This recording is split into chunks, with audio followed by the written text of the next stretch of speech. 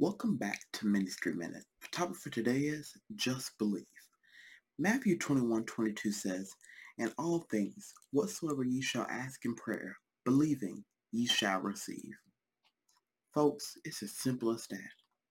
We got to take that leap of faith and just believe.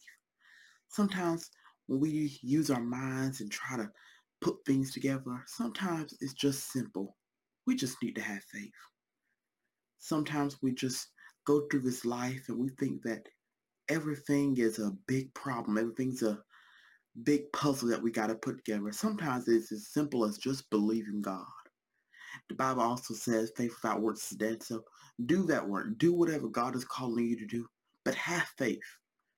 Believing, it will take you a very, very long way. We got to have faith. We got to believe. And if we believe, we really shall receive. If you believe that God will do it, watch him do it.